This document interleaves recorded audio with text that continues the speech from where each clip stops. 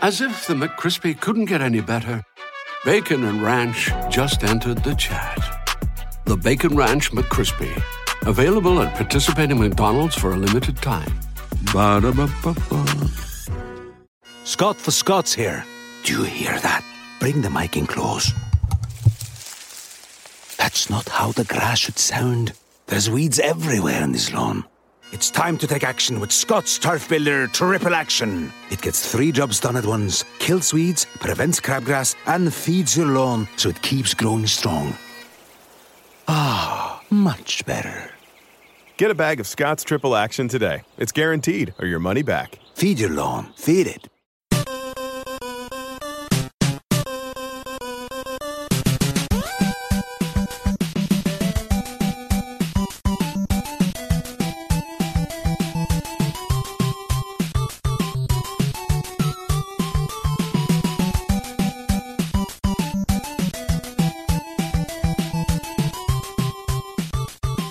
Welcome to the family here on Purple Mafia. I am your host, Paladino Joey, or Joey Awajan. Purple Mafia is available on the sportstuff.com, iTunes, Stitcher, and Double Twist. And now you could actually say Google Podcasts. Google Podcasts is now basically, it mirrors iTunes. So all of my shows you could listen on Google Podcasts. Just look it up. It'll take a second to download on your Android phone. So basically your Android phone can be just like an iPhone. You can download any podcast. Now, of course, you could do the same with Double Twist and such, but Google Podcasts as well probably makes it easier at the end of the day because you can literally take the show and put it on your home screen, which would make me feel special. It really would. So, yes, Purple Mafia exists. I didn't retire. I thought about it, and I always think about it every year, but I didn't. Yeah, I'm back, and, well, those of you that know me on Facebook or whatever in real life, I moved to Golden Valley during the summertime, the beginning of June and all that. Of course, the schedule got tight with the very late start to the spring cleanups, blah, blah, blah. Remember the end of the last show, the draft review, which was very successful, by the way. That was wonderful. Thank you, all of you that listened to that one. Great. That was the very end of April. The snow was finally melting. It was finally time to start the spring cleanups. Did all that for a month, then had to move, and blah, blah, blah. And the summer's what it is. I tend to take hiatuses from the show during the summer. Just like to take a 2-month break or so from football. Oftentimes I'll have like a little show in once a month or something, but this year I just didn't. And so there's some catching up to do with the transactions and such. We'll do that real quick. And then, of course, this will be a 2-segment show where I'll actually go back to the transactions and hear what you guys have to say, but I'll just kind of roll them out really, really fast before we start talking a little bit of preseason football, not in major detail, just more of indicators, this and that. That's what preseason is all about, and that's why I don't do a weekly show during the preseason because, well, it's just this and that. Once the regular season starts, it's much more of a grind and ready to rock and roll, and quite frankly, it's much more fun as well. As we probably witnessed, the Jacksonville game was not that fun to watch. So that's where we're caught up to. Let's just roll off the transactions that took place. This is the last show on April 30th, released on April 30th. Holy cow. That's a long time. So the Vikings re-signed 39-year-old Terrence Newman to a 1-year deal, so he'll return. He's now 40, actually, since then. The Vikings had signed 17 undrafted free agents, this and that, so we'll get back to that. Some of them are exciting, like Holton Hill and such. Exciting possibilities here and there, and you got some comments in there. Brian Robinson announced he'd return for his 12th season with the Vikings. Brian Robinson, that's back when I started doing the show back in 2008, so this is the 12th season. The math is a little goofy, but actually it was 2007, wasn't it? But I don't know, very strange. Regardless, he's back with the Minnesota Vikings. The Vikings then later on, in the middle of May, they signed defensive tackle David Perry, who looked pretty good, at least in the Denver game. The Denver game was a generally fun game for the Minnesota Vikings. And yes, I'm back in Golden Valley. Yes, it feels good as I look outside and all that. And I did the other 2 shows a couple times since then, and I announced I'm back in Golden Valley. But those of you that only listen to Purple Mafia, I'm back in Golden Valley, and this is what it sounds like being back there. Sorry, I'm just distracted looking outside. It's a nice view in terms of I can actually look outside doing the show, where I kind of couldn't in Brooklyn Park. The Vikings agreeing to several big contracts. Only one guy left out. He's got a little FOMO going on. Fear of being left out there. So, FOBO, fear of being left out. Whatever that word is. Let's just move on. David Perry inked. We'll see how he turns out, but looked good in the Denver game. Why did I even use that goofy word? Oh well. Fear of being left out. Yes. $72 million over 5 years, $40 million guaranteed for Danielle Hunter. He was the first big shoe to drop there for the Minnesota Vikings in the signings. And then Tony Sparano, and that was not trying to be funny at all. Tony Sparano, the offensive line coach, died of what was an apparent heart attack on his way to church and everything. They were about to go to church, and then he was in the kitchen, and then his wife came, like, after a few minutes, and he collapsed already. And it's like, The worst part, and this is something I wanted to kind of get off my chest as well, he went to the hospital 2-3 days earlier for chest pains, and they released him. And I don't know, what the hell? They couldn't do an angiogram on him to see. They had to have, right? They couldn't have. Did he resist it? What's the deal? But again, it's none of my business of if he resisted it or not. But good Lord, I think Tony Sparano should still be alive today, and that bugs me. That really bugs me. This kind of stuff. This is related to my friend Neil, you could say, too. Certain things, who died. He was a co-host of mine on Brave the Wild. Occasional co-host, an extremely close friend of mine. So this one kind of hit home a little bit. Of course, I've had issues with high cholesterol and all that, and it's been in my family and such. So again, this one hits home big time. Not making it about me at all, of course. Tony Sparano, I think he should still be alive today. The fact that he was in the hospital with the chest pains and they released him the next day. What the hell? How could this happen? I don't understand doctors that get paid, how much. And it's not even the salary. You go to school for 8+ years. You don't, I'll just leave it at that. I don't understand. I don't understand how this could happen when he was already there, when they could have treated him, they could have fixed it. Angiogram. Look at the arteries. Does this, you could put a stent in. Did they need a bypass? This and that. Regardless, he should still be living today. Even if he ended up having to retire from coaching, which probably would recommend that, but you never know. I mean, look at a lot of guys come back right away, just like nothing. So depends on the condition, I suppose. We'll continue from that. Tony Sparano. I'm going to give you a moment of silence, just like the Minnesota Vikings did yesterday in U.S. Bank Stadium.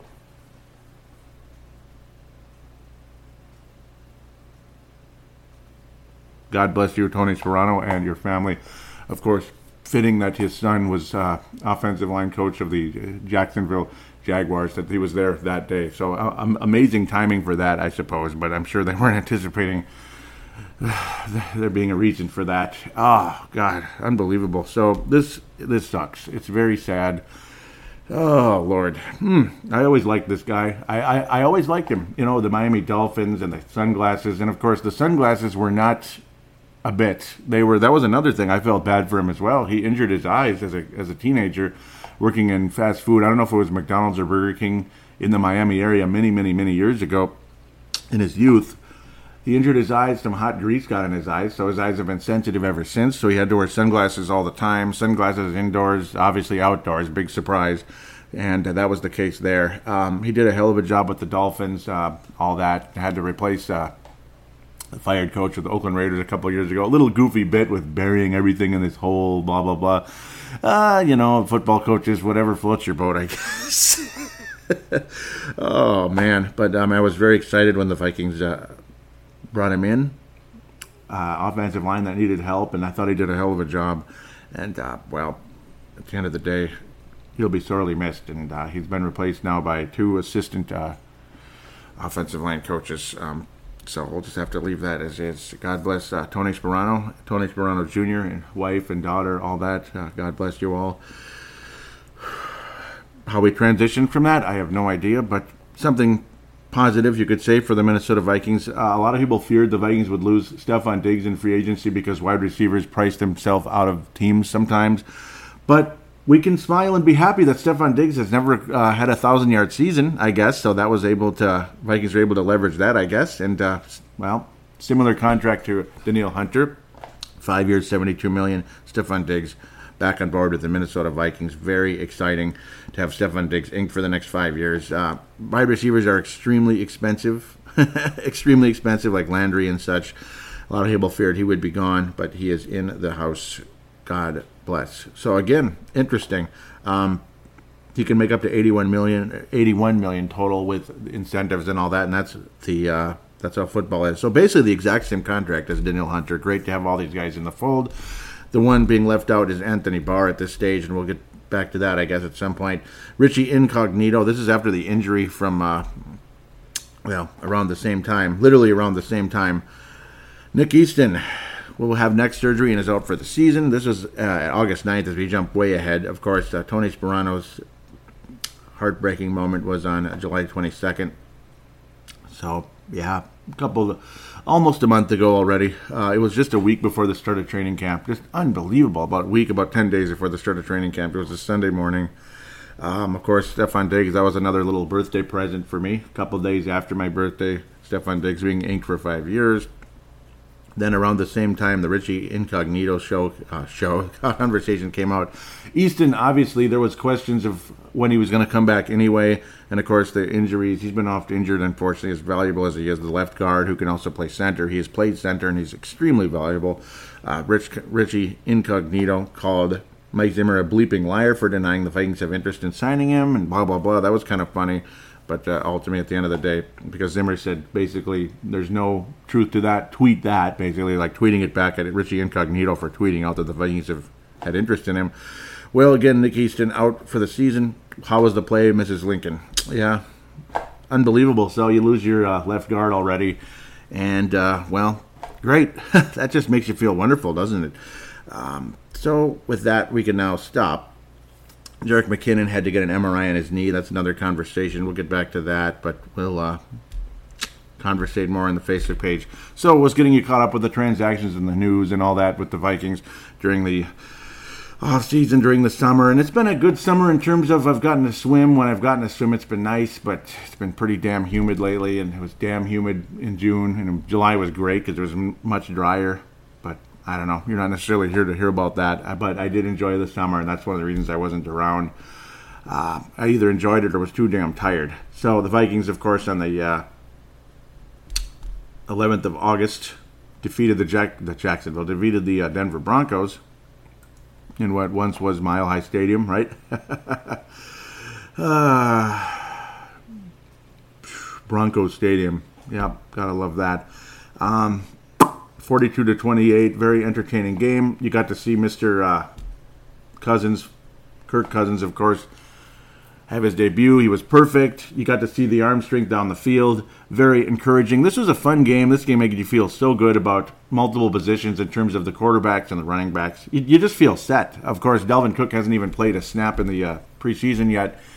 You feel good about the running game. Latavius Murray made it look easy and all that. He only attempted 4 rushes, but every one of them was easy as pie. Ultimately, 43 yards, so about 11 yards a carry. Mac Brown even looked good. He was solid out there. Rock Thomas was unbelievable. And, of course, had that 72-yard scamper to pay dirt after the reception. Broke a couple tackles. Got through 2 guys. Literally split 2 guys. Mike Boone did not have a particularly good game. But, again, stay tuned for that. Mike Boone, that's the competition there. Mike Boone versus Rock Thomas for the third running back, and man, I kind of want both of them on the roster. Of course, you might end up having to try to sneak one of them to the practice squad, and good luck with that, unfortunately. We'll see what happens there. Daniel Carlson looking more and more like he's pretty much locked the job in. He made all of his kicks, including a 57-yarder. Forbath basically was just getting kickoff duties, and then you switched them up the next game in Jacksonville, against Jacksonville anyway, and things did not go as good for Forbath as they did for Daniel Carlson. And, of course, Daniel Carlson was drafted after the Vikings traded up in the 5th round to get him, so not looking good for Kai Forbath. God bless him, unfortunately. That's the sucky part about this business. It's just kind of there's always somebody looking to replace you, and that's the unfortunate part. The quarterbacks, all 3 of them looked extremely solid in the game. It was kind of the later on in the game, the backup offensive lineman not so great, but early on, outstanding. Very encouraging signs from O'Neal as well for the Minnesota Vikings. Extremely, extremely positive signs coming out of him. And that's Brian O'Neill, of course, the Vikings' second-round pick. The Vikings had to kind of trade up to get him as well, but luckily the Vikings were able to get him. Encouraging signs out of him, of course, still needs to bulk up. That's been going on for a while here. Needs to bulk up, needs to put more weight on, this and that, add weight, but encouraging. He didn't give up any hurries or any sacks, of course, so very encouraging, at least in the Denver game. Very strong. Still looked good in the Jacksonville game as well. Offensive line certainly not nearly as good, particularly late in the game. I mean, freaking Slaughter had no chance to even throw the ball in the second half, hardly. But really nobody looked good in the Jacksonville game. Obviously much better defense, even though Denver's defense once upon a time was looked on as great. Awful game for the Denver Broncos. Case Keenum couldn't even complete a pass hardly in the game. But the situation continuing here. Mike Remmers, the Vikings hope that he will come back healthy at some point. Of course, Tom Compton will more than likely be the left guard into the season as we talk about the O-line continuously here. They protected Cousins and Trevor Siemian pretty well, though, in the first half. It looked good. The first half looked good. The second half kind of got a little bit icky. Denver started kind of catching up in the second quarter as well and into the third quarter. Things not looking so good for the Vikings, but a strong overall finish. All the quarterbacks look really nice. Again, very small sample size from Kirk Cousins, but strength down the field, looking good in his debut. Very exciting to see. Siemian, I like him a lot too. I think he's a wonderful backup. Anybody that didn't like the acquisition of Trevor Siemian, I don't know. He's got a nice release. He's got good zip on the ball. Smart decision making. The interception he threw wasn't the worst throw ever. Wasn't the best throw. Was a little bit behind the new tight end for the Vikings, who just, he didn't have the best game at the end of the day. Conkin, not the best. I'm not that excited about him so far. I like, obviously, even Rudolph doesn't have the best hands all the time. David Morgan, I think, I think he's one of the most underrated players on the whole roster. But Conklin, I'm not too impressed with him so far. Ball's right in the breadbasket, right in front of him, and he can't bring him in. And this one was a little bit behind him, and that was the only interception thrown in the game, ultimately by Trevor Siemian. Again, not the best throw, but sometimes you got to bring that stuff in. But I really, really am impressed with Trevor Siemian in the small sample size against Denver. In fact, you could actually say it was a fairly big sample size. He had a lot of playing time out there. And the good part about Trevor, he's only 26 years old, too, so still got a career ahead of him and could be a backup here for many years or somewhere else if it comes to that. Kyle Slaughter looked solid also in the game. At the end of the day, you get to see a little bit of that throwing arm. He certainly has a lot of mobility, and you can see why the Denver Broncos wanted to keep him. He's not a spectacular player, but he's got talent. 9 of 11 on the field out there. All the quarterbacks were great. Quick releases, strong arms, strong throwing, and, looks like we're set at the quarterback position, and it leaves you feeling awfully good about things. Again, Rock Thomas looks like an NFL player. I think he deserves to play on Sundays, either here or somewhere else, depending on the decisions that come up. Same with Mike Boone, though. Again, not a very good game against the Broncos, but still solid at the end of the day. Solid as you move forward into the Jacksonville game, where he was outstanding. Chad Kelly had his value here and there for the Denver Broncos, but we're really not here to talk about them. There were just some moments in the game where the Vikings defense, more of the second and third unit, did not look good at all. And that's where the fear always comes in. Some teams' second units are just better than others. The Vikings' defensive line, I think, though, is about as good as you're going to get in the NFL, ever.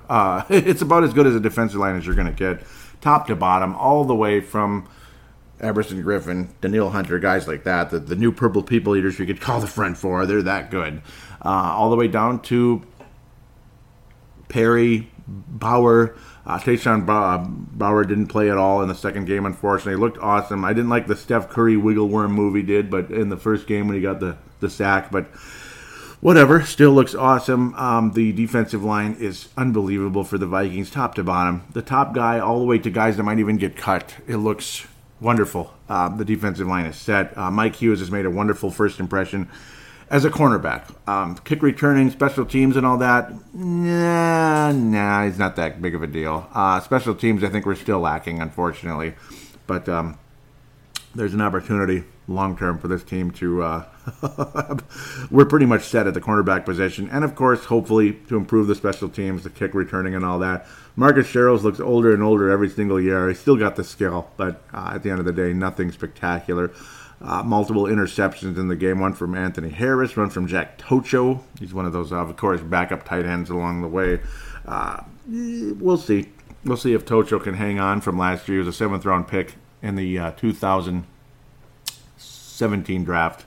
Tayshawn Bauer, though, God, I love that guy. He's got a nice future in this league, I think, as do multiple other players. Holton Hill did not have his best game. He got beat pretty badly after all the wonderful, wonderful raving reviews we got.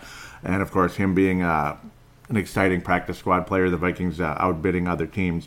The raving reviews he had coming in, not looking so hot so far, is Holton Hill, unfortunately for him.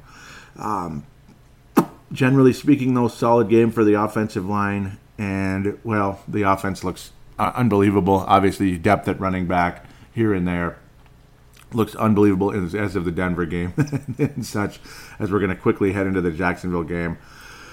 14-10 loss to the Jacksonville Jaguars. It's not the score. Well, you could say the points is the frustrating part. The Vikings defense throughout this entire preseason, well, of course, second and third quarter didn't look so good. But generally speaking, the Vikings defense, particularly the top unit, but again, the depth unit, particularly the defensive line, looked fantastic.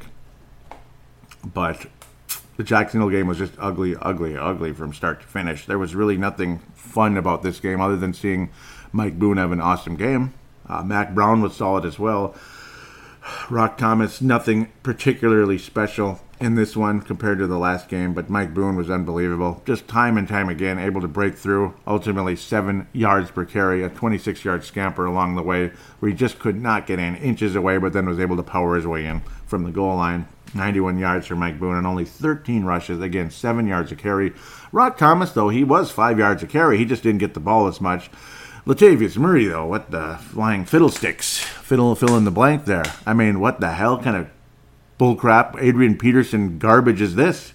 I mean, were these fumbles or were they just like, here you go? I mean, was he trying to lateral the ball to the ghosts in The Shining or something? Were the 2 girls waiting for the ball? I mean, what the fiddlesticks? This is terrible. 2 fumbles from Latavius Murray. He looked like Adrian Peterson on crack. I mean, what kind of crappy fumbles were those?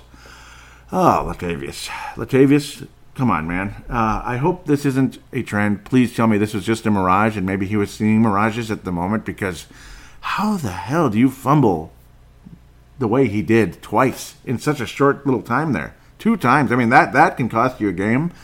That can end the playoffs. We've been there before. We've all been there. In fact, yesterday, 9 years ago, the Minnesota Vikings brought in a guy by the name of Brett Favre in a black SUV with Brad Childress. But we're not talking about that right now. I just don't want to see starting running backs, backup running backs, whatever they are, fumbling the ball away at key moments in games. Even in the first quarter, though, because it can set the tone for the rest of the game. Like Jacksonville in the Metrodome. Yeah, give me a break. U.S. Bank Stadium going up 14-0 in the first quarter because of a couple of BS fumbles. It's kind of tough to catch up on a good defense like that, and the Vikings offense plays anything like they did in the game yesterday. Heaven help us all. I mean, that was awful. It was awful. So pray to God this is not a trend. Luckily, he's not the starting running back, but again, obviously, what's the fear of Kirk Cousins? He's got a little fumbling problem too. Luckily, we haven't seen that yet, but very small sample size. Kirk Cousins looked a little bit more like Case Keenum of the Broncos in this game, but again, you're playing a much better defense, this and that. Luckily, it's the preseason. Not a pretty game for really anybody. Trevor Siemian was adequate at best. Kyle Sloter was awful most of the time, but showing that athleticism, this and that. His completion percentage was higher than anybody else's, but he was also on the field a lot longer, and he did lose a fumble. So 3 fumbles in the game, 2 of them lost at the end of the day. That was a strip sack that ended the game, though. So, I mean, it was the last moments, but hey, the Vikings were in position, 4th and long, this and that. Who knows? Still a chance to win the game, but ultimately did not. Cody Kessler just might be the eventual starter for the Jacksonville Jaguars. We'll see what happens there. The Vikings did assess 6 sacks to the Jacksonville Jaguars along the way. Sorry if this sounds a little bit wacky and crazy, but it's a preseason game, so I'm kind of bouncing all over the place here. And again, I do apologize. 6 sacks in the game, great. Vikings offense, again, ugly. Defense was really good. Jacksonville's defense was good. forcing the Vikings into mistakes and just awful moments. Danielle Hunter with a sack, Anthony Harris with a sack, Weatherly and Gideon shared a sack, and Odenigbo from last year's draft was able to get a sack. Eric Wilson as well. Now, where's Williams? That guy, too. Where is he? Where's Williams? That guy got a sack in the game. There he goes. Able to get a sack as well for the Vikings. And then they end up taking it away because it's, oh my God, total bullcrap. Of course, this was talked about extensively throughout social media and such. The whole forcing the quarterback onto the ground, basically going on top of the quarterback and pile driving him into the ground, which was barely the case here. The new rule changed because of the Aaron Rodgers hit from Anthony Barr. Let's just call it the Aaron Rodgers rule because that's basically what it's become. So that was taken away, and that kind of set social media afire with that one, saying this league is finished. You can't even sack a quarterback anymore without getting called for roughing the passer. Yeah, that was kind of frustrating. Not a good moment for football fans there, I'd have to say. Oh, Lord. Yeah, so it would have been 7 sacks. It would have been a nice little moment for Mr. Williams there, but unfortunately he roughed the quarterback. What a jackass. What a jerk. Yeah, whatever. Yeah, I'm a little discombobulated right now. This game was balls. It was just, I don't know. Do I even have to talk about it? It was just lame. It was a lame football game. Daniel Carlson had kickoff duties. He made his extra point. Kai Forbath missed one from the 40s there, about 41 yards out. Missed it, unfortunately for him. And it's a game of inches, and, well, it's a game of inches when it comes to 2 kickers. Carlson's been perfect, luckily for him. Forbath not. I don't know. I'm scared to hell bringing in a rookie kicker, especially if you're trying to be a Super Bowl contender. But then again, every time you think this team is a Super Bowl contender, are they really a Super Bowl contender? I don't know. We'll just have to let that happen. It's no fun, though, either. You haven't really gotten to see any of the receivers get connected with Kirk Cousins yet. But, of course, early preseason game, I'm sure you'll see it more in the 3rd preseason game. Adam Thielen was targeted multiple times in the game, but no receptions yet. Not one single reception from Thielen, but you saw 2 from Diggs, again, in that very first drive. Kirk Cousins, and, of course, the deep pass to Diggs, ultimately, at the end of the day, getting him in the end zone. It was great in that first game against Denver. Not so much fun here, though. Lots of incomplete passes. The major positive out of the game is Mike Boone looking great. And, of course, the Vikings defense getting the several sacks, this and that, other than that lame call against Williams. Vikings hopeful linebacker there. So that's kind of where you sit at this moment. The other part about the game that kind of sucked and really makes us feel bad is a lot of injuries in the game. One of them to one of our draft picks. And, of course, also Mackenzie Alexander early on with the ankle injury that required x-rays, and nothing's come out of that one yet. As I try not to cough to death here, God willing, Mackenzie Alexander will be okay at this moment. That he did not suffer any broken bones, so we'll have to wait and see with that. So luckily no broken bones, but we'll see. Mike Zimmer did say some of the players are out for the season, though. Certain players. So, some. That sounds like more than one. So that really sucks as you put that together. One of them, it's got to be, unfortunately, what was his name? Johnny Stanton. I think he's out for the season. Of course, he was a hopeful, kind of a fullback, running back type of guy. I don't know. Very unlikely to make the team anyway, but still, I feel for him really bad because, well, he probably wanted work somewhere else, like either a practice squad or some minor league football, something like that, Canadian CFL, whatever it is. And now I think it looked like an ACL to me. I didn't really get to see a whole lot of the movement, but just the vibe. When a guy's not even moving on the ground and he's holding his face, it's either a bad ankle break or an ACL, more than likely. Just a scrum there, and he kind of went down and such. Didn't look good, and I feel bad for Johnny Stanton there. Josh Andrews, a center, ankle injury there. Jeff Badette had a concussion. I saw that, yeah, because it was obviously it was obvious there was nothing else it could have been, and of course it was a hit to the helmet, of course, which got flagged. So things very interesting here. The other one, very significant player, obviously a draft pick for the Vikings just this past year. Aruna. Yep. Ed Aruna needed crutches to exit the locker room with a brace on his right knee, so that's a big flag, a big worry there. Hopefully he'll be okay. Vikings had some hopes with him, a 7th-round pick and such. We haven't seen a whole lot of Holmes yet. Holmes out there in the 4th round, but Ed Aruna, defensive end for the Minnesota Vikings, needed crutches to exit the locker room. Hopefully he's not out for the season.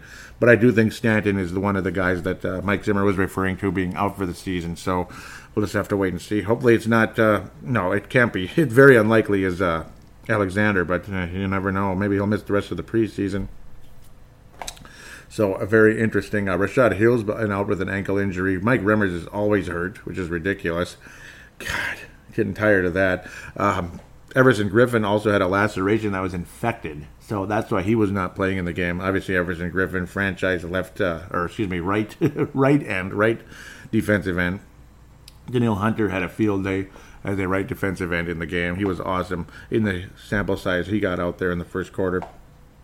Avante Collins, who a lot of people have liked so far, got to start on the right side. He's the right tackle. Hill's been out. Brian O'Neill did not get the start. And, well, that's not surprising. So very unlikely Brian O'Neill will start games this season, though, of course, he has put on a very nice early impression so far. Brian O'Neill looks a little bit ahead of schedule with his development, and that's extremely exciting. The size is still a problem, and it'll continue to develop, I'm sure. He'll continue to get bigger and bigger, but the skill is there, and it's very exciting. Very exciting to see how Brian Hill continues to develop. And, of course, I'm sure the coaches want him to earn it the hard way, the old-fashioned way. Avante Collins was adequate off and on, and a lot of people do like him. So there's a pretty good chance Collins will make it at the end of the day with the Minnesota Vikings, at least as a backup tackle. So odds are Rashad Hill will be the starting right tackle to start the season unless Mike Remmers comes back. Or, again, Remmers could be the right guard. It's all confusing. It's all frustrating, and it just kind of is what it is. Compton will be the left guard. Danny Isadora will see time at right guard off and on throughout the season. Cornelius Edison has been the starting center because Elflein has still been held out, and we're just going to have to wait and see how things go there. Edison has been adequate in his time out there. In fact, he was pretty good, actually, in the first game, I would have to say. The starting offensive line did a damn good job for a bunch of guys that are either replacements or obviously some good starters like Riley Reif and such, but generally speaking, lots of replacements. I mean, Remmer's been out. Compton's just, he's cousin's friend. That's about it. And he's local, so that's good. But a bunch of guys that haven't really seen much action in the NFL. They did a hell of a job in the Denver game. Not so much against Jacksonville, who's probably about as good a defense as the Minnesota Vikings, like top 2, top 3 in the NFL. So there it is. Continuing analysis here, not too much longer, though, I'd have to say. Laquan Treadwell, well, yeah, he'll be on the team, but that's about it. And I think at the end of the season, it's all she wrote. He had a nice little move after a catch, but everything he does is just short yardage, and there's not much to say. I mean, in fact, that little move he made, that might have been one of the best things he's done as the Vikings, as a Viking receiver, pardon me.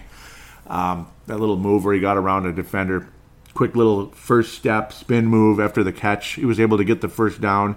You want to believe that's what he's here for, is some of those Anquan Boldin, third down, smash mouth, physical, catch the ball in traffic, get around somebody, smash into somebody, force your way forward into the first down territory, this and that, across the little first down marker. But I don't know, he just cannot get separation, and it's never going to change. He looks like a supreme athlete out there, doesn't he? He really does, but for God's sakes, there's just nothing there, is there? I mean, David Morgan, I think, gets more separation, and he freaking catches it, that's for sure. Kendall Wright, it's not looking good either so far. Sure, he's wearing number 17, just like Jarius, but I'd rather have Jarius. I'm not seeing anything out of Kendall. Well, good thing there's some other nice wide receivers. Chad Beebe had a nice game against the Broncos, had a moment or two against the Jaguars. Stacey Coley was wonderful against the Broncos, and I think he deserves to make the team at least for that, but then again, injured and missed the Jacksonville game, so that didn't help his cause.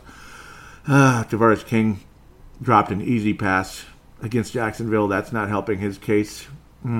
So, I don't know. Jake Wieneke, weird number for a receiver. It looks like a quarterback, number 9. That's just odd. But I suppose Stephon Diggs looks like a quarterback. Brad Johnson wore number 14, right? These numbers are funky. All of them. They just have these weird things have changed in this league. Wieneke has had some nice moments. South Dakota. He's had some nice moments here and there. He's a dark horse at best, but I don't know. You kind of almost wish you could just move on from Treadwell, but they kind of can't yet. But yeah, his first round pick status is over, but he's still probably just barely good enough to make the team, and I think next year the Vikings move on from him unless something changes dramatically during the course of the season. Chad Beebe's very likable. His chances are slim, but still very likable. The effort's there. Hard worker, makes some nice plays. I love Chad Beebe, actually. It'd be cool if he made it, but I think, again, dark horse at best for him. Stacey Coley, I think, is the favorite to at least rake in the final position as wide receiver unless things continue to go awry for him. But I really liked what I saw in the Denver game out of him. I did, and I will continue to say that. Well, boy, you're optimistic and you're worried. I'm very worried. The injuries, of course, the offensive line. You don't even know who the hell your offensive line is going to be at this point. Brian O'Neill, very, very early in his career. Boy, you're very optimistic about the defensive line. Offensive line, not so much. Linebackers, Ben Gideon continues to look a little bit better as time continues. I'm very happy with him. Devontae Downs, we'll see how he continues to develop as well. It's just limited sample size here and there. Eric Wilson actually looked pretty good out there at times. Number 50, solid player out of Cincinnati. So, I don't know. Before I run this too long, cautiously optimistic is all I can say. You can tell I'm not just flaming with excitement going into the season. And it's not because I don't love this team and I don't love this game.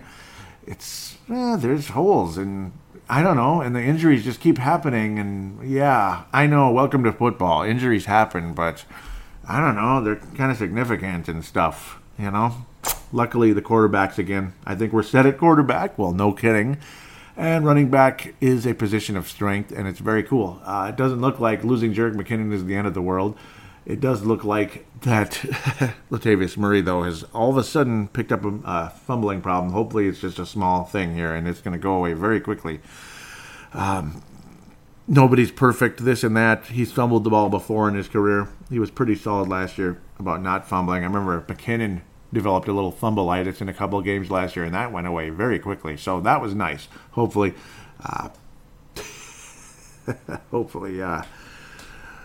Latavius Murray can shake that very quickly here. Just get rid of it here in the preseason. Meaningless games. Just don't get hurt, for crying out loud. That's the last thing this team needs, and go from there, I suppose. So that's pretty much my thoughts in the preseason. Just stay freaking healthy. Just stay freaking healthy and get through this. That's about all it is now. Just punch in and punch out, I guess, if you're a starter. do the best you can. Show some good effort, but be careful. God bless. Again, I know that's the NFL for you. It's just that's what sucks about the preseason. Guys going out with ACLs, rookie running backs for Washington, important linebackers for Green Bay, this and that. I don't celebrate anybody's injury, even Aaron Rodgers. I hate him, but, I can't celebrate anybody's injury. I had bursitis in my knee in June. It hurts like hell. That pales in comparison to what like an ACL must be. Or a broken bone obviously hurts like bleeping hell. I've been there before many years ago. I'm not going back. God willing. Knock on wood.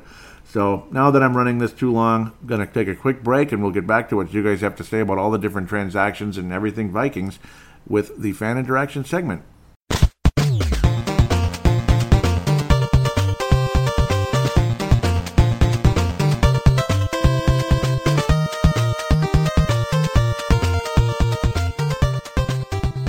And we are back here on Purple Mafia, segment number 2 in this case, because it's still an off-season show, technically.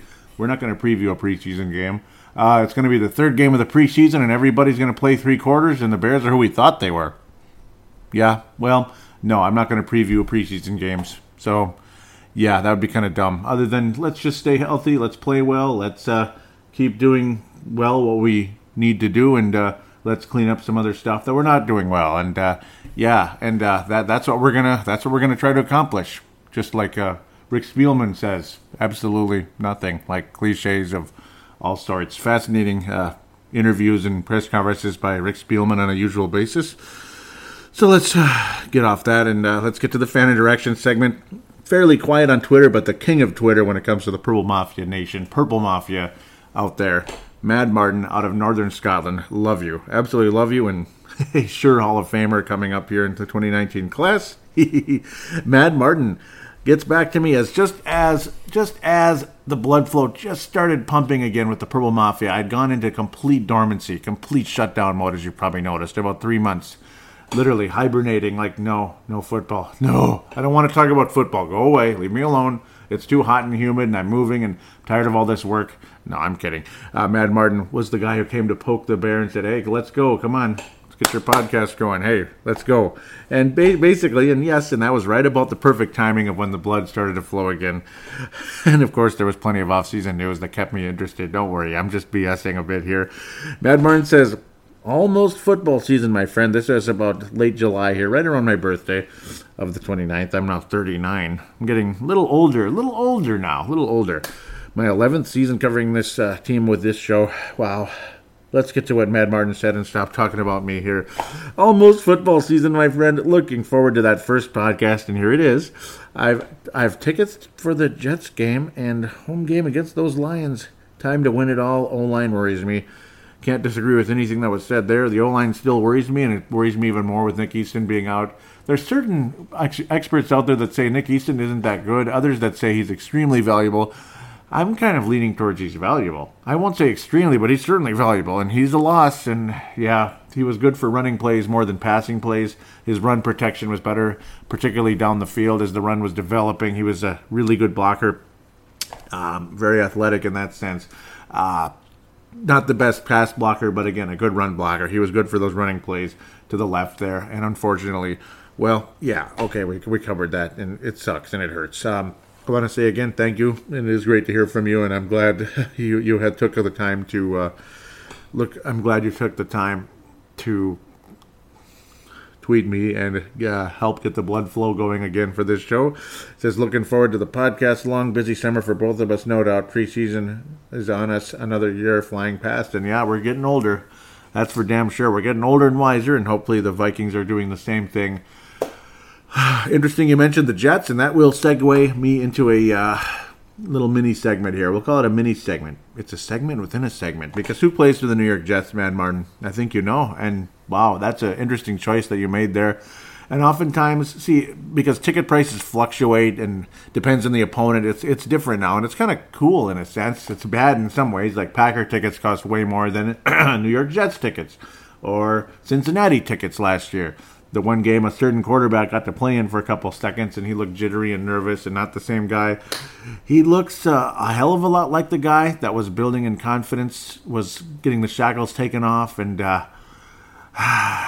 2016 preseason game against the San Diego Chargers in U.S. Bank Stadium, the very first game ever played in U.S. Bank Stadium. He looked so good, and he saw a guy, one of the Chargers, tear his Achilles tendon, and he watched his calf muscle bulge out because the Achilles tendon snapped, and then up went the muscle. That was nasty. Little do we know what kind of nasty thing would happen to Teddy Bridgewater. Luckily, none of us saw it, but horrible throughout the descriptions.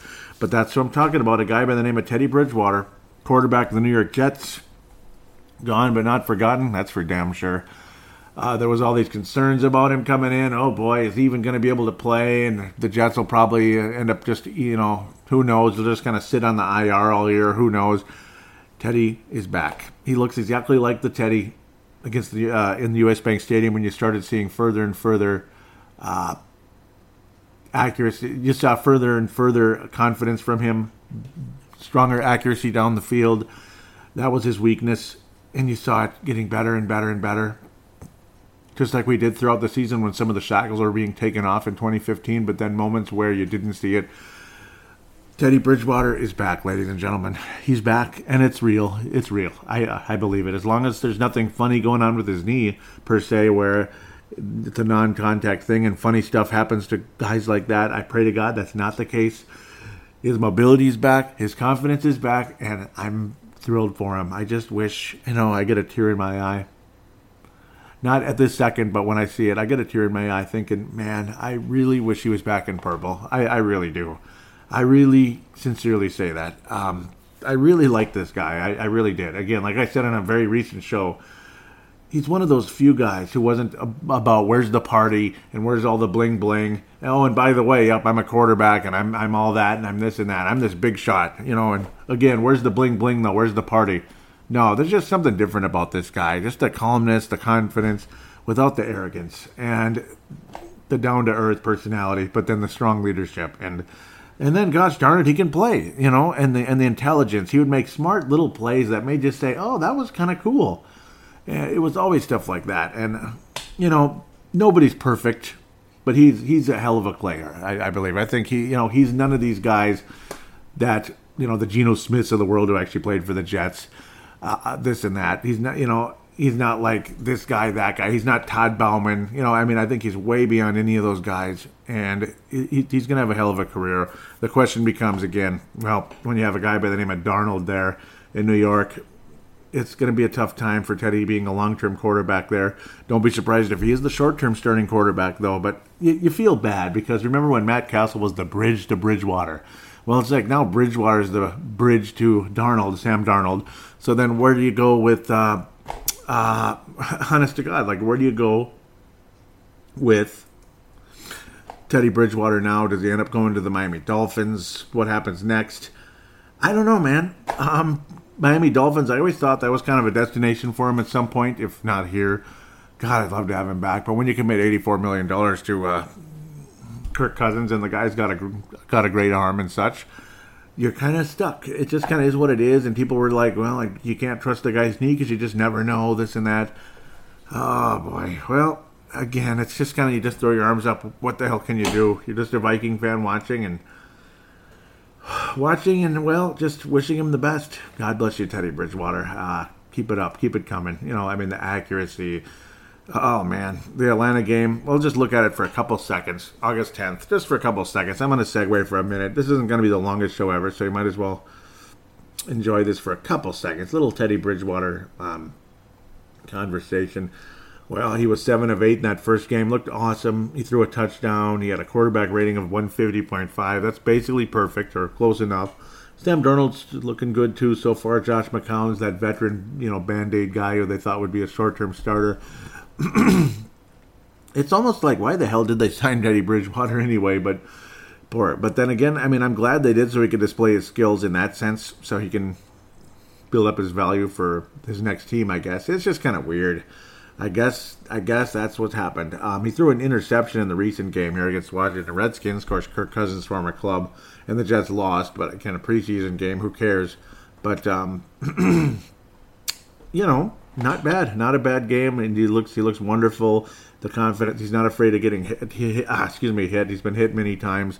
Hopefully, we're able to get Dalvin Cook in there for maybe 1 to 5 carries or something against the in the next game coming up here. Oh, something's distracting me. Get out of here. Damn it. That's annoying. So, pardon me for that. Where do you go from here? Well, good luck to Teddy Bridgewater. That's pretty much all I can say at this point. Very excited for him, though. And good luck. God bless. So the next game is Seattle. That's what I thought. In U.S. Bank Stadium. So coming up, hopefully the Seahawks suck this year. That would be great. Though, of course, Mr. Big Mouth is now on one of my more liked teams, a team that used to be his arch rival, the 49ers. But whatever. Screw Seattle. I'm all messed up in my head right now. Let's just move on. Facebook page. Now, of course, the Twitter account is at Purple Mafia Show, at Purple Mafia Show. I'll keep that in the show description. Coming up here, thank you again, Mad Martin. You are the best. The most recent show was episode 268. This is, of course, 269, Draft Review 2018. This is more of a preseason catch-up or whatever you want to call it. And getting back together here, tying up loose ends, whatever it is. You could call this show anything. You'll see the title very soon. Richard Sherman and other players upset and confused about new NFL tackling rules. That's kind of floating around in the ticker here. Yeah, I'm sure they are. It's weird. I don't like Richard Sherman. I like the team he's playing on. I've kind of always had a soft spot for that club because of a guy by the name of Joe Montana, and I like Steve Young too, but Montana will always be special to me. But yeah, it's weird. It is weird. It's changing too much. I feel bad for what happened to Aaron Rodgers. In an honesty, good sportsmanship sense, as a Viking fan, I don't feel bad per se, but you get the idea. But if we're going to change the rules that much, where players are playing skittish and they're afraid to even tackle a guy without getting penalized, what the bleep are we at here? I mean, it's just a dead end to me. So let's mercifully move on. Let's see what the comments were. A couple comments here. Gerald String out of Nebraska says, well, here we go. Can't wait to check it out. That was the most recent episode. Mark Carlson. Yep, he's like Appalachian. Haha. Yep, that's funny. Mark Carlson out of Iowa. Listening in on the way to work, and I have to laugh with you, Joey.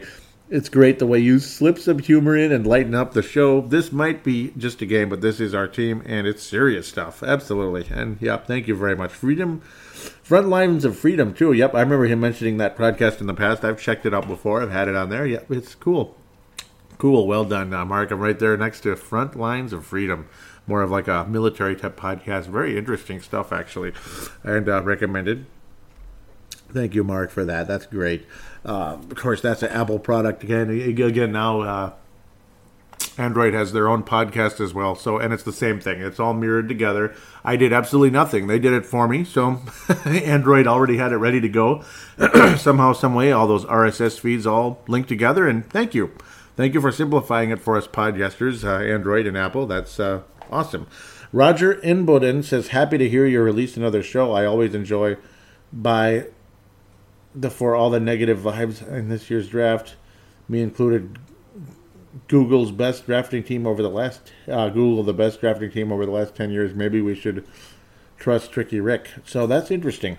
Google best drafting team over the last 10 years. Interesting thoughts there, Roger. I hope it's a good draft, and it could be. And you know what? You know what though? Look at Brian O'Neill and a guy by the name of Mike Hughes. I mean, you have a point there, Roger. And yes, this is a very old post, and I'm glad to finally be getting back to you. I didn't even click like on it. I just did, and I apologize. I didn't even click like on Mark's. What the devil? I'm sorry, guys. Yeah, that's terrible. I'm sorry. You deserve a like for what you said there. Thank you. Yeah, it's only 15 weeks ago, but thank you so much, though, guys. Mike Hughes and Brian O'Neill, though, extremely encouraging. Extremely. This show's still going to go over an hour, isn't it? But yeah, I've got a lot of catching up to do. Vikings green sign, 39-year-old cornerback Terrence Newman. Let's hear your comments. Of course, I already mentioned the story, but now I'm going to actually respond or hear what you guys have to say. Mark Carlson says, this is not convincing me that they addressed all the holes either by free agency or the draft. A great player for sure, but he gets tested every game by the fastest receivers in the league and sometimes is burned. I guess one more year or what? Yeah, it's got to be it. He's turning 40. He's my brother's age, pretty much, slightly younger than my brother, I guess, maybe a couple months younger. He was born in 78, for crying out loud. I'm born in 79. We're getting old here. And again, like I mentioned in the previous segment, I had bursitis in my knee because of the way I was sitting incorrectly at work, and the damn thing still ain't completely healed. It hurts still a little bit, but I can completely function normally. It's just not 100%, you know what I'm saying? But for a few weeks there, I could barely walk. It was hell, and especially still having to do lawns as they weren't going to get done on their own. That was fun. Age matters a lot, and I'm telling you, that's why I'm bringing it up. Age matters a lot, but I guarantee you this knee would have been pretty much healed probably within a couple of weeks back in the day when I was 21, 24. But when you're 38, 39, 40, oh, yeah, because bursitis isn't exactly ACL territory. It's not a fun injury. It hurts like bleeping hell, but it's supposed to take two weeks or so, but it says 2 to 8 weeks. Get it? Do you see the gap? Because the older you get, because it's supposedly an old woman injury, an old maid injury type of thing, when old women have to bend, older women, cleaning stuff, bending down all the time, and then that kind of messes up your knee, and you get the bursa sacs, letting out all that lubricant. Well, for me, I was just sitting incorrectly for a long period of time. I had my knee bent the wrong way, and like an idiot, and that was not productive for me. So, okay, let's continue. Dave Hickey out of Iowa.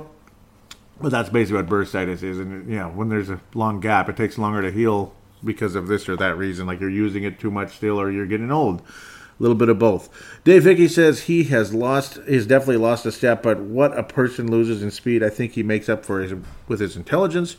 He has been burnt by everyone. He has been burnt, but everyone was burnt in that championship game. Oh, God, yes. Everyone was burnt in that championship game, Dave. You're damn right. You're a star candidate for that right there. I mean, it was...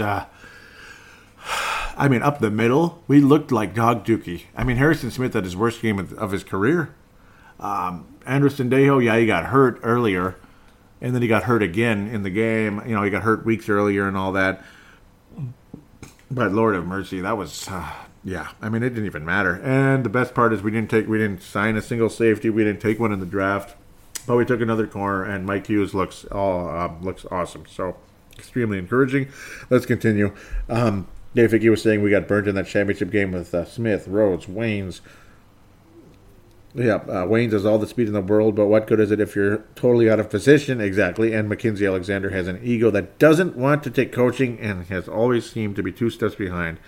I have personally met him, and I think he's a dickhead to boot. Ouch. That's not good. That sucks. He's been burnt more than a dirty rug. I think the new rookie was brought in to replace Mack. As far as Newman, I think Zimmer wants him there to help teaching the younger players, and someday will be hired as a coach under Zimmer. That's what I think, too. I think Terrence Newman is a future secondary coach, and I think that's a perfect position for him, and there you go. And who better to learn from than a guy who coached secondaries years ago with the Dallas Cowboys, where Terrence Newman also played under Mike Zimmer as the secondary coach. Gee, that's a coincidence, isn't it? So earlier, the Vikings had signed 17 undrafted free agents and all that good stuff. There were some exciting ones mixed in. Jeff Baudette, he was the one that had that little concussion there. Mike Boone, that might have been an awesome one here out of Cincinnati. Curtis Cothran. Where's the others? Yep, Garnett Dooley, Armidi Foreman out of Texas. Chris Gonzalez. Holden Hill was the one a lot of people were extremely excited about. And that's an interesting one. Hercules Matafa, unfortunately, suffered an ACL injury back in June. I always get sad when I hear that. And you're just, I guess, getting started, just getting your career growing, and then that happens. It's just, I feel sick for you. Even though it's kind of late now, I feel sick for the guy, I do. Peter Pujols, we haven't seen him play out of Holy Cross. That gives me a bad memory. They upset the Gopher hockey team years ago. Number 1 team in the nation, and he couldn't even beat a team called Holy Cross that didn't even have a winning record. Oh, that is so Minnesota. It's not even funny. Trevon Mathis, cornerback. Trey Matthews. Too bad it's not Clay Matthews, but Trey Matthews, safety out of Auburn. Corey Robertson, wide receiver. Rock Thomas. The rock of our salvation, right? Well, not really. Out of Jacksonville State. He looked awfully good, obviously. Jake Wieneke out of South Dakota State. Jonathan Wynn, who got some time in there at defensive end with the multiple injuries there. With Arun and, of course, Mr. Everson Griffin not being available either. So Jonathan Wynn getting some significant minutes out there. Snaps, I should say. Good for him. So we'll continue now. I'll try not to drag this too long. Gerald String says, go find the next Adam Thielen. And maybe it's Wieneke or that young Beebe, Chad Beebe, who is the son of Don Beebe, the former Buffalo Bill and Green Bay Slacker. Don Beebe, of course, well known for his hustle, knocking the ball away from, I believe it was Nate Newton, right? Yeah, it was Nate Newton. Either Nate Newton or Larry Allen of the Dallas Cowboys. Nate Newton. He was celebrating a... It couldn't have been Nate Newton. It was, whatever.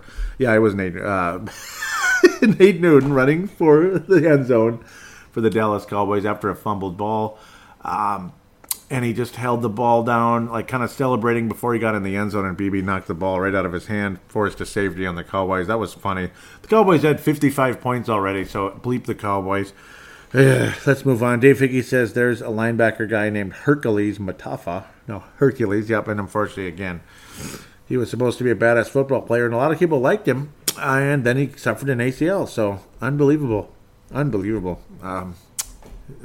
Sucks. Brian Robinson returning for the 12th season, no comments there. Mr. David Perry was signed. When was that? That was in mid-May, and a 2-year deal there. Brett McCarthy, future Hall of Famer, South Dakota. says, is this good? Never heard of him. Well, yeah, he's a solid player, and he looked pretty good so far in the time he's been out there. Gerald String says, sounds like Vikes taking him for a test drag. Probably about a 10% chance of making the team, but I have no idea. Mark Carlson, yeah, but he's more of those fat Pat types, of course, like a backup for Linval Joseph and this and that. So we'll see. But I've liked what I've seen from him, and they've liked what they've seen from him in the training camp as well. Mark Carlson says, we really need to find a player who will get mean at that position. And Perry, again, solid from the Colts. Vikings signed Danielle Hunter to a contract extension, again, $72 million over 5 years, $40 guaranteed, and literally the same contract as Diggs there. June 27th, 1 month before the Diggs contract. No comments? I thought people commented on that one, but great signing and very happy to have him in the fold. And then so the Tony Sperano death, unfortunately, July 22nd. Ted Lynch says, so sad. Gerald String says, what a sad day. Roger Ibadan says, very sad. Dave Hickey says, this was very unexpected. R.I.P. Mr. Sperano. Blessings to your family, to you as well. So, again, first segment, my comments there. My thought process about that. I think he should still be here, folks. I really do, and that sucks. Stefan Diggs, this garnered 17 comments. So I guess we can see where a lot of hearts lie. And of course, well, just like the image there on the Facebook page, facebook.com/Purple Mafia Show, by the way, is the link to get there. Or, yeah, just look up Purple Mafia Show on Facebook and click on the one that says company, not group, or the Facebook page, and you'll find it and join it if you could and comment away. It would be greatly appreciated. And let's jump on this. Sebastian Barnes says priority one is keeping Cousins happy because we're paying him we're paying him $84 million. I'm getting 14 confused because of Diggs. $84 million, so he might as well keep his weapons. Well, no kidding. That would be a big loss, but good thoughts there. Sebastian says only shitty part is Barr may be the odd duck left out. That's a big possibility. Sebastian says, continuing the conversation, has anyone seen the exact numbers for Stefan Diggs? Yep, and that, of course, that's old news, as Sebastian already knows now. $72 million, indeed. Very cool to have him on board. 72 for 5 years. Again, just exactly, with $40 million guaranteed, exactly the same as Danielle Hunter. Same contract. Sebastian says, shit, lots of green, and that was Reggie Adams Jr., who gave out that information. Thank you, Reggie. Reggie continues saying, talking to Barr's agent now, he'll probably get $11 million a year. It's between linebacker money and pass rusher money. Plus, I hear we're looking to bump up Thielen's pay after this year. And I bet they will, Reggie. I bet they will. The Diggs deal is awesome, he says. Sebastian says, hopefully someone can take a hometown discount. It makes it so that my Minneapolis Miracle canvases don't feel so dumb compared to if he were to have left. I'm glad he didn't leave. I think it's pretty safe to say I can get my wife a Diggs jersey now. And yes, I think it is safe to say that. He loves to be here, and that's good to know. He loves this place. He even looks like a coworker of mine. Michael Makinen is his name. 1 in a million chance he might be listening.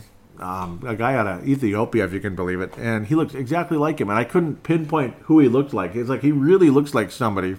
And then it's Stefan Diggs. That's who it was. Pretty cool. So, yeah, when I told him, you look like Stefan Diggs, and he's like, I've heard that before. So, very cool. Yeah, at first I thought it was Dominique Wilkins that he looked like. Jeff Royland says Cousins, Cook, Diggs, and Thielen are all signed until he's 2020. That's a good thing, and you are doggone right, Jeff Royland. It's awesome. A lot of super important players are signed, and the good news is, you know how there's a window for a team and all that? The window it's a nice window. It's still open pretty big. That's the good part. Like, Cousins is signed for 3 more years, Diggs, all these guys, and none of these guys are like, 40 years old like Brett Favre, or 35, 36 years old like Pat Williams. I mean, that, like the 2010 Vikings, you could just smell the disaster coming. Even the 2000 Vikings, there were a lot of guys getting older, like 2000, the 2000 Vikings, you could just see the end coming. Ronald McDaniel was old. Jeff Christie was old. You could go on forever. Ed McDaniel was way, way past his prime, especially after the ACL in 96. Yes, I'm that old. 1996. Guy after guy. Orlando Thomas had an ACL in the 96 playoff game, I remember, against the Cowboys. He was never the same after that. He was awful. he had some moments, but generally speaking, he was so good before that injury. God, that was disappointing. Orlando Thomas. Oh, he couldn't keep up with his grandma at the end there. See, it was literally like a window. Guys that had been hurt and were aging, and Robert Griffith wasn't really that good anymore. Yeah, he was still good, but not really. He aged pretty quickly, too. I remember he broke his ankle, or was it his shoulder or something? He really wasn't the same after that, and he ended up leaving for Cleveland anyway, which is kind of weird, but yeah. What's the other ones? I mean, there's so many. Chris Carter was getting old. He was getting slower, and by 2001, the guy was freaking done. He wasn't even close to the same guy. Jake Reed had left, and he was way past his prime. We could go on forever.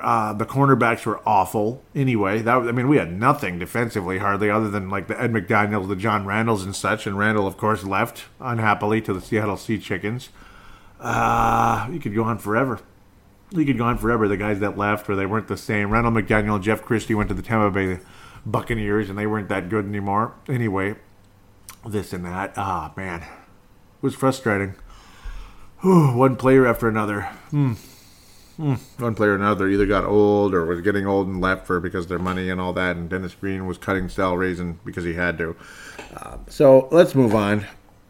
Gerald String says, one more big name to go, Barr. And, well, I don't know. I'm hearing more and more. And again, like Darren Doogie Wolfson of the Scoop podcast, he says nothing's going on. Nothing between Barr and the Vikings. So that's not a good sign. Okay, here we go. Let's have some fun here. Richie Incognito tweeted out that the Vikings have shown interest in him. And Mike Zimmer basically said this. Oh, there's a difference. Shut up! And then Richie Incognito responded with this. Liar. You liar, you! Liar! Who do we believe? Probably both. I don't know. I guess. That's kind of funny, but it was good times. Good times and great oldies there. I don't know. Whatever. Bottom line, after that conversation, Richie Incognito is not going to play for the Vikings. So I think it's safe to say that that's kind of that ship has sailed. Is that what we like to say in modern day radio and modern day this, modern day that? That ship has sailed. Toot toot. That's about it there. And of course, the Nick Easton injury. Nick Easton injury, season likely over. It's just wonderful stuff, isn't it? Doesn't it make you just feel warm and fuzzy inside there? Left guard is not going to play a single game this year. It just drives me nuts. Poor guy. Cedric Paulding out of Mississippi says, how big of a hit is it to our O-line? Do we have a backup plan? No, not really, unless you call Tom Compton the guy, unless you call him the backup plan. I guess he's a backup plan. He's not the worst signing ever, Tom Compton, but certainly not the best either. Danny Isadora. I think he's got a future in this league. Mike Remmers can't stay bleeping healthy either. It's pretty much Mike Remmers and Nick Easton. Those guys can't stay bleeping healthy. Neither can Pat Elflein. Hello, Cornelius. Oh, Cornelius. Cornelius, boy, oh boy, we need your philosophies, Cornelius. We really do. We need it. Ha, ha, ha. So funny, isn't it? Well, Rashad Hill, he's banged up too. Go get him, Brian O'Neill. Go get him, Brian. It's all yours, buddy. And don't be surprised if Brian O'Neill sees significant snaps, particularly as the year progresses. Roger in Bowden says, you're kidding. That sucks. Ali Sidikai says, he's not great, but still sucks. Losing him, I thought he did okay last year. He's versatile, too, and this would have been his second year at left guard. He is versatile. Because he's good. Like I was saying earlier, he's good downfield, particularly on the run plays. His rush defense, pass rush defense, is not the best. He's just, but again, he's an interior lineman. Interior linemen generally are more about the run anyway. But, his athleticism is good. His protection, his general protection is not the best, but his run blocking is good. That's what he's there. That's what his strength is.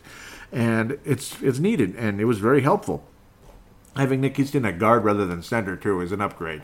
And then you bring in Pat Elflein. That was awesome. That's why you saw a much better run game last year versus the year before. Like, Jerick McKinnon couldn't get space. That frickin' I don't even know how to remember his name anymore. God, I don't even remember now. The big guy that drove us all crazy, but also the blocking was bad in front of him, so could you get mad at him or not? Oh, man. Why am I blanking on the guy's name? And, of course, it was Matt Asiata. Duh. It's like coming in my head and then I'm blanking out. But, yeah, Matt Asiata, of course. Yeah, that guy couldn't create space for his life, and he couldn't make a move around anybody. He could only power through, and when the blocking wasn't good, there's just nothing to be had at that moment. Ali Sidikai was like, could Richie be in? And that was, again, with the Richie Incognito was saying, let's get to the action, and he was going to come to the Vikings, hopefully, and that ended up didn't happen. I wouldn't have minded, partially, but we'll see. Gerald Shrink says, man, I hope not. Ali Sidikai says, given his history, it would be weird cheering for him. Yeah, the guy's a bit crazy. Dave Vicky says, that does suck. That is why I wanted our first 3 picks in the last draft to be O-linemen, and none of them were. None of them. Well, actually, Brian O'Neill was, pardon me. But Zimmer keeps picking defensive backs. They are going to get a high-dollar quarterback hurt because of the subpar line. Could happen, and that is a concern. We need better protection. Wow. So that's kind of what that is. In-game threads with the Denver Broncos, mostly just frustrations here, but excitement there. Good, great running game. This and that exciting start by Cousins. Trevor Siemian looking the part. Quick release. Good zip on the ball. You don't see the wobble. Just wonderful spiral by Trevor Siemian. I really like Trevor Siemian. If I haven't made that clear, I like him a lot. Slaughter's got a nice arm. I mean, all 3 of the quarterbacks on this roster have a good arm. And Siemian, again, I love that release. Man, I think he's got he's got more quarterback skills than Case Keenum does, per se, in throwing the ball. Where Case Keenum is more of an escape artist and all that, and he's just got this gritty, down-to-earth, let's go out there and get those daggum son of a biscuits, basically. That's kind of like, that's kind of Case Keenum, that down-to-earth football player style that we all love. A little bit of mini Favre in Case Keenum with his personality and his style of play, but then Trevor Siemian's kind of more, I don't know, just kind of a natural quarterback. I like him. He's not fantastic. There's a reason he's a backup, but he's a damn good backup, and I feel very confident in Trevor Siemian as a number 2, especially with the Denver game. He could have been better against Jacksonville, but so could everybody. It was just a horse bleep game. So we'll just have to wait and see how that turns out later on. I did not feel good about it, but again, let's just let that go. It's a preseason game, this and that. And, okay. Yeah. Let's talk about Jerick McKinnon for a minute. He had to get an MRI on his knee. Luckily, it's just a strained calf, but they're going to keep him out for the remainder of the preseason, the 49ers, and then they will play the Minnesota Vikings in the regular season. So, yep, there it is. The old NFL's Paul Tagliabue / Roger Goodell's wacky bit after certain players leave and this and that, and then there they are, right back seeing you again, just like Case Keenum with Denver, and of course the Vikings playing the Eagles during this season, this and that. Just after the big games, you get to play those teams again to create more and more intrigue, more and more viewership and all that, because the games are going to sell out regardless, but the intrigue with the TV contract and all that, the TV ratings, a big deal too. Obviously, the TV ratings are what made the NBA money more than anything else. So, and yeah, NBA. The Jacksonville game, well, that was weird. I didn't like the time either. Poor Patrick Grant. He says his cable is out. Damn it. And I feel bad for you, Patrick Grant. Hopefully next week you'll get better luck with that. That's got to suck.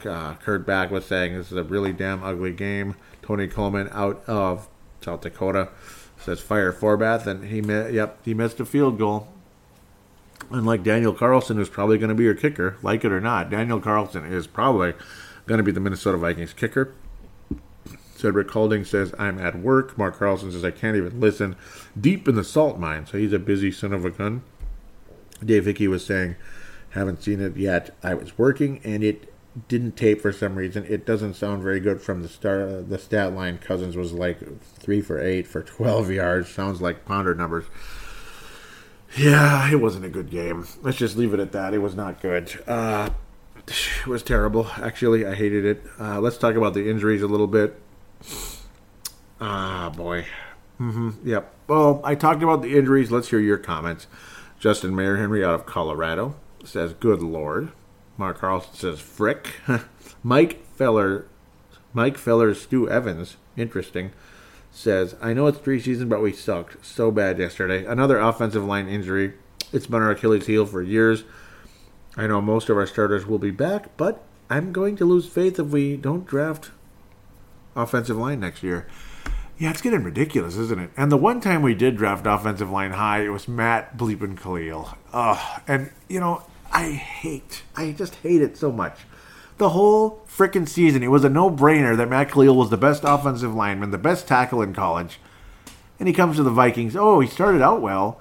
And by the second year, it's like, this guy's horse shit, And then the third year, he's even bigger horse shit. And then the attitude kicked in. And he was even... why does it always have to be us? Why? Brian McKinney, same bleeping thing. Of course, he had even more natural talent than Matt Khalil. Boy. I mean, the last really good left tackle this team had, we know his name, don't we? We know his name, and he wore number 77. That was the last really good left tackle. And even he started poorly. He was a bit out of position, and Warren Moon got slaughtered early on. That was back circa 1994. But within about a year or two, that son of a gun, Corey Stringer, was freaking awesome. Freaking awesome. And since 2001, you drafted Bryant McKinney, like there it is. There's your franchise left tackle. He was great in his first year after it took until November to sign a contract, and the season was over already, but he was really good after that. And Michael Bennett had a nice season and all that, but that's great. And then... whatever, man. And then 2-3 years down the road, he was horse crap. Mediocre at best, even though when he was good, he was awesome. Matt Khalil, same thing. You draft him high and he screws you right where after a couple of years. And then here we are again. So I don't know what to say anymore. It's just horrible luck, I guess. But again, you'd like to see more of a focus on that offensive line, guards and tackles. Yeah, it needs to be a consistent thing. Draft guards and tackles, and there were so many guys there, and I love Mike Hughes. They must have just been infatuated with him, and we're seeing why. He looks awesome, not on special teams, but in his actual real position, unlike Marcus Sherrills was the opposite. He's only on the team because of his special teams abilities. He sucks at cornerback. So here we are just sitting around hoping for the best there with the special teams and, of course, hoping for the best most of all. That offensive line, it's become quite a Achilles heel for this club, to say the least. And I share your pain, I share your frustration, I share your anger. I really do. So great thoughts there, Mike Filler, Stu Evans. Thank you. Roger Imboden says ugh, and I can second that as well. Ed Aruna, that's concerning. He had to be carted off, and he was on crutches. And is it season ending? Well, Mr. Zimmer made it sound like there's multiple season-ending injuries regarding the Minnesota Vikings, so it leaves you wondering, is that the case? Nothing is floating out just yet here on Sunday evening. I was saying how the new show was coming, no comments, and that Adrian Peterson is set to visit the running back needy Washington Redskins because their young rookie prodigy running back is out for the season with an ACL. So Adrian Peterson of the Washington Redskins. He's going to replace Kirk Cousins as the big franchise name there. Yeah, go get him, Adrian. Well, he's within a very small amount of becoming 10th all-time. How many yards was it? It was right there. Where did it go? Very close, and it's gone. Don't you just love that?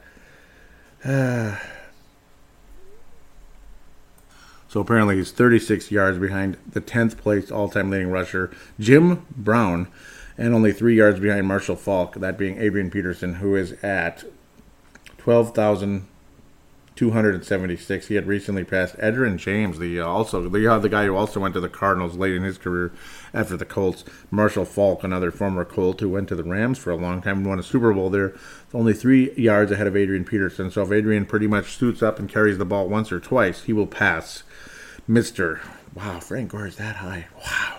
He will pass Mr. Marshall Faulk, who is one of the greatest running backs of all time. So Adrian, without a doubt, is a Hall of Famer. It's just, of course, he's got kind of an icky record amongst him. Only about, not that many. Only about 500-ish yards to catch Tony Dorsett. How about that? Eric Dickerson, guys like that. Eric Dickerson's another 500 yards after that, so that guy will be tough to catch. Jerome Bettis, 7th all-time. LaDainian Tomlinson, 6th. That's really high. The one that surprises you, obviously he was a great player, but it's like you don't really think of him as being better than like some of these other players, like Marshall Faulk and stuff. But Curtis Martin, as long as he lasted and as consistent as he was, man, 4th all-time, Curtis Martin. Isn't that crazy? He had some really good years with the Patriots and the Jets and all that, but it's unbelievable how long he played and how consistent he was, and that's why he became 4th all-time behind the super big 3, which I think are untouchable. Emmitt Smith, Walter Payton, Barry Sanders. Can anybody touch them? I don't think so. The most remarkable one, though, too, currently is Frank Gore. I mean, 5th all-time. Wow. He had a nice career and all that. And to think he's still playing in 5th all-time. Frank Gore. That's awesome. That's unbelievable that Frank Gore has had that much success. Again, consistency. Consistency. What do we look for when we're at work? From our coworkers or from somebody, maybe you're a little bit, you're in charge of some people. What are you looking for? Consistency. That's what I'm looking for when I'm in charge of some people. Consistency. Frank Gore, Curtis Martin. Adrian Peterson, that's what he lacks. And if Adrian Peterson was consistent, he would probably be right where Curtis Martin is. Just imagine, and of course, not so much bad luck with that damn injury. I mean, seriously, how many? 276. So that's he is about 1,100 yards? No, 2,100 yards behind. He's about 2,100 yards or so behind Curtis Martin.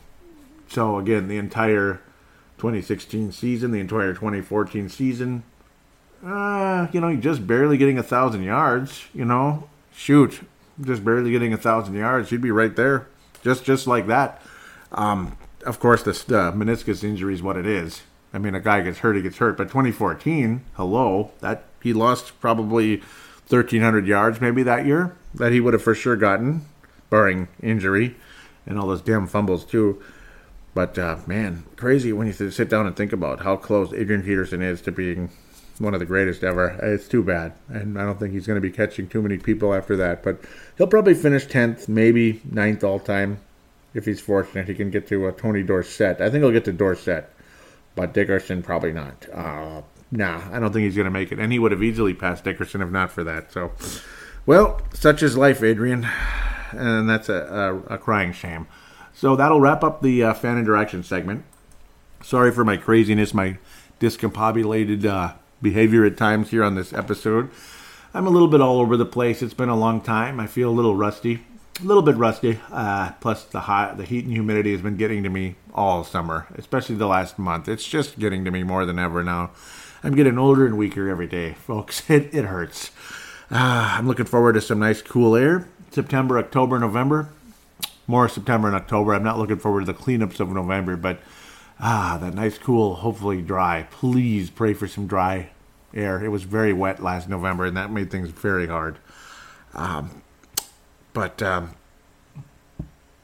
looking forward to some cooler air in the apartment, in the when I'm working outside, everything. You just feel so much better, and then I don't feel so discombobulated, so crazy, and so wacky. So with that, I'm going to pass out some stars for this episode. Gold star for this episode has got to be Dave Hickey. Silver star for this episode. Whew, boy. What was that guy's name? I got to go back a little bit for a couple seconds here. Some good thoughts. Mike Feller, Stu Evans, you're getting a silver star. That was awesome. And bronze star. Bronze star is going to go to... It's going to be... Gosh, who was it again? Mark Carlson. Mark Carlson should get the bronze star for this episode. Some good conversation back and forth, this and that, and all that. But Dave Hickey is definitely a gold star for this episode. Awesome conversation. Thank you again. Ollie Sidikai, also thank you. He gets a bronze star as well. Good, strong conversation throughout the show. Thanks again, everybody, for your inclusion. And forgive me, keep bearing with me. This was a catch-up show, catching up with things, lots of old news, getting caught up and hearing your thoughts about it, and getting your names out there on the air. Greatly appreciated. Thank you again for being a part of it. God bless all of you. This is a very, very long fan interaction segment, one of the longest ever because of how long it's been since the last episode. Want to thank all of you.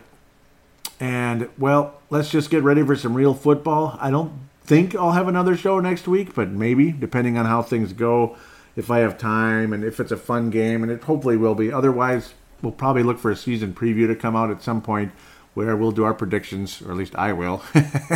I will do my predictions for, well, what's going to be the Vikings' official record. Like 10, like an example, 10-6, 11-5, stuff like that.